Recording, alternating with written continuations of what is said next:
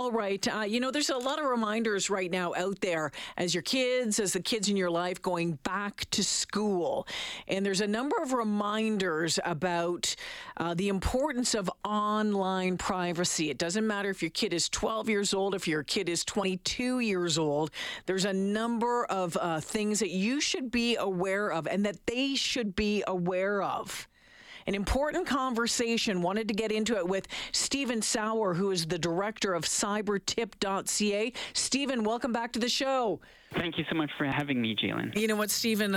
Important conversations as a lot of kids heading back to school this week into next week, and I think conversations that parents need to be having with their kids, and parents need to be taking a close look at things as well when it comes to safety and the importance of privacy and apps and all of that sort of thing. So let's start with a few things off the top. What should parents be keeping an eye on? What should they be doing as their kids head back to school when you're taking a look at, your children being online a lot once again? Well, I think one of the things that we always talk about here at the Canadian Centre for Child Protection is that you want to have some regular conversations with your child about the technology that they're intersecting with, the apps that they're using, kind of gain a base understanding of what those apps are. So these conversations, they don't have to be like formal things, but when we talk about having the conversation, it would be similar to asking them how they're doing, at school, how things went during the day, asking them about, what's that app you're using? Tell me a little bit more about that. Who are you connecting with? Kind of having those types of conversations kind of as an initial point, especially when they're younger children, when you're talking about younger children. When you get into, some of the things, the risks that we're seeing related to sexual exploitation of children in the online space, I would say you want to start having conversations about online sexual violence and some of the things that can happen as a result of, sharing a sexual picture, communicating with people that you don't know. Often you'll have individuals who are very persistent. And they will look to communicate with your child. They will seek them out through these social media platforms and apps that your child might be using, and look at ways that they can manipulate them. Stephen, I think the last time we had a conversation was about the online sextortion cases that were mainly targeting young boys, and as far as I can tell from some of the last data throughout August, is that still continuing? This is still prevalent, so it's an important conversation to have. But how do you have that conversation? Any tips on opening the doors on talking about online sexual violence with your kids?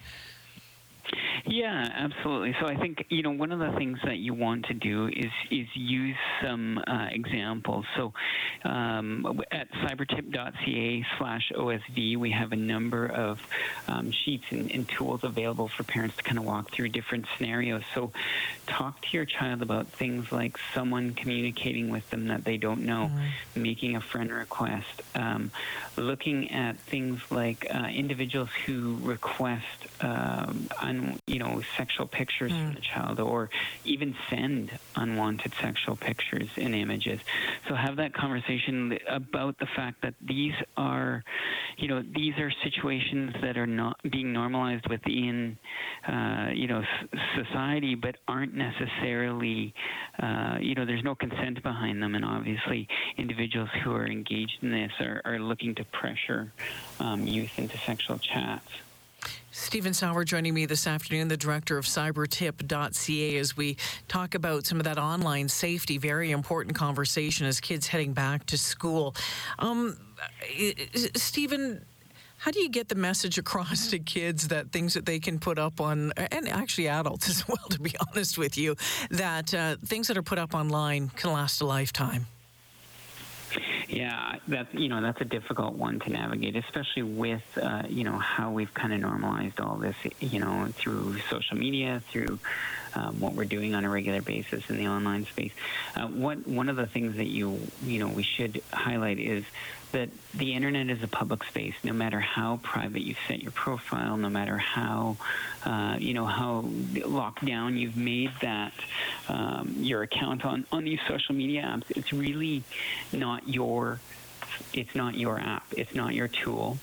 You're utilizing a system that you have little control over other than what the company gives you. And that's really part of the conversation, too, is that for so long, we've put the burden on parents. We've almost unfairly placed it on parents and youth to manage everything that happens in this online space. And, that's one of the things that we're really highlighting and focusing in on here at the Canadian Centre is that, yes, there are things parents can do, but these companies that are offering these tools, to children, to youth, and advertising really heavily, we've almost been, we're in this bit of space where kids and young adults and adults themselves have become addicted to the technology, and this is the way these companies have developed these tools. They've made them so that you won't want to put them down. You want to be engaged, and they really look at creating their algorithms so that they have that continued engagement. I think one of the things that is really important to realize is that we need to start pushing companies and governments to do more to regulate in this space for children. Yeah, I'm going to agree with you 100% on that one. Stephen, curious to know your thoughts on keeping an eye on what's on your kids' phones and, what kind of age range does the center recommend for that? I mean, maybe a 12-year-old has a new phone and, I don't know, how often should a parent be looking at it, seeing what apps are on there, being able to have the access to the messages compared to a 16-year-old or a 17-year-old? What are your thoughts on that? Well, I certainly think, if the parent is the one that's providing the device to the child, you make it readily apparent that this is an expectation that you will check things on a regular basis. That could be daily, that could be weekly, but you kind of, your child, you kind of know their habits and how often they're engaged in online activities. So I think, it's certainly not necessarily a hard and fast rule in age, but if you're the one that's providing that initially to your child, there is that expectation because it's technically your device that you have some control over that. These are definitely things that you want to you want to keep your child engaged in these conversations. And like I said, you're not going to be able to catch everything, but you want to start looking at what are some of the things that may be triggers or signs that something's gone wrong. So, if your child becomes increasingly angry related to your questions about their device, about what they're doing online, if they are hiding what they're doing, if they become more engaged in online space and trying to, do it in hidden spots and not really open about what they're doing, those might be signs that you need to start digging in a little deeper and finding out what's going on with your child. Stephen, before I let you go, I've seen a lot of comments today and a lot of warnings, let's put it this way. And, specifically out here, Alberta RCMP suggesting to parents to be careful about putting up first day of school pictures and be careful of how much information parents might be putting out, maybe on Instagram or Facebook. Of course, it's an exciting day. It's something to celebrate your child going into another grade. What are the concerns around that, and what should we be thinking about if you're planning on posting some of those pictures online?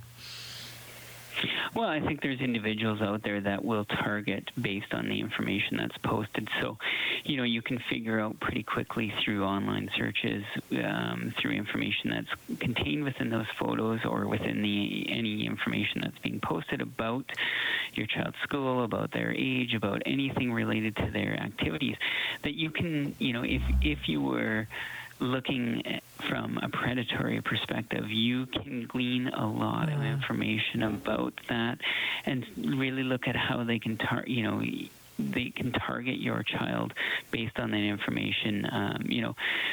I would say that certainly, any type of information that kind of identifies your child can be risky, and individuals will look to exploit that on the internet. Stephen, we'll leave it there this afternoon. Once again, thank you for your time. Always appreciate it. All the best. Okay, thank you so much for having me.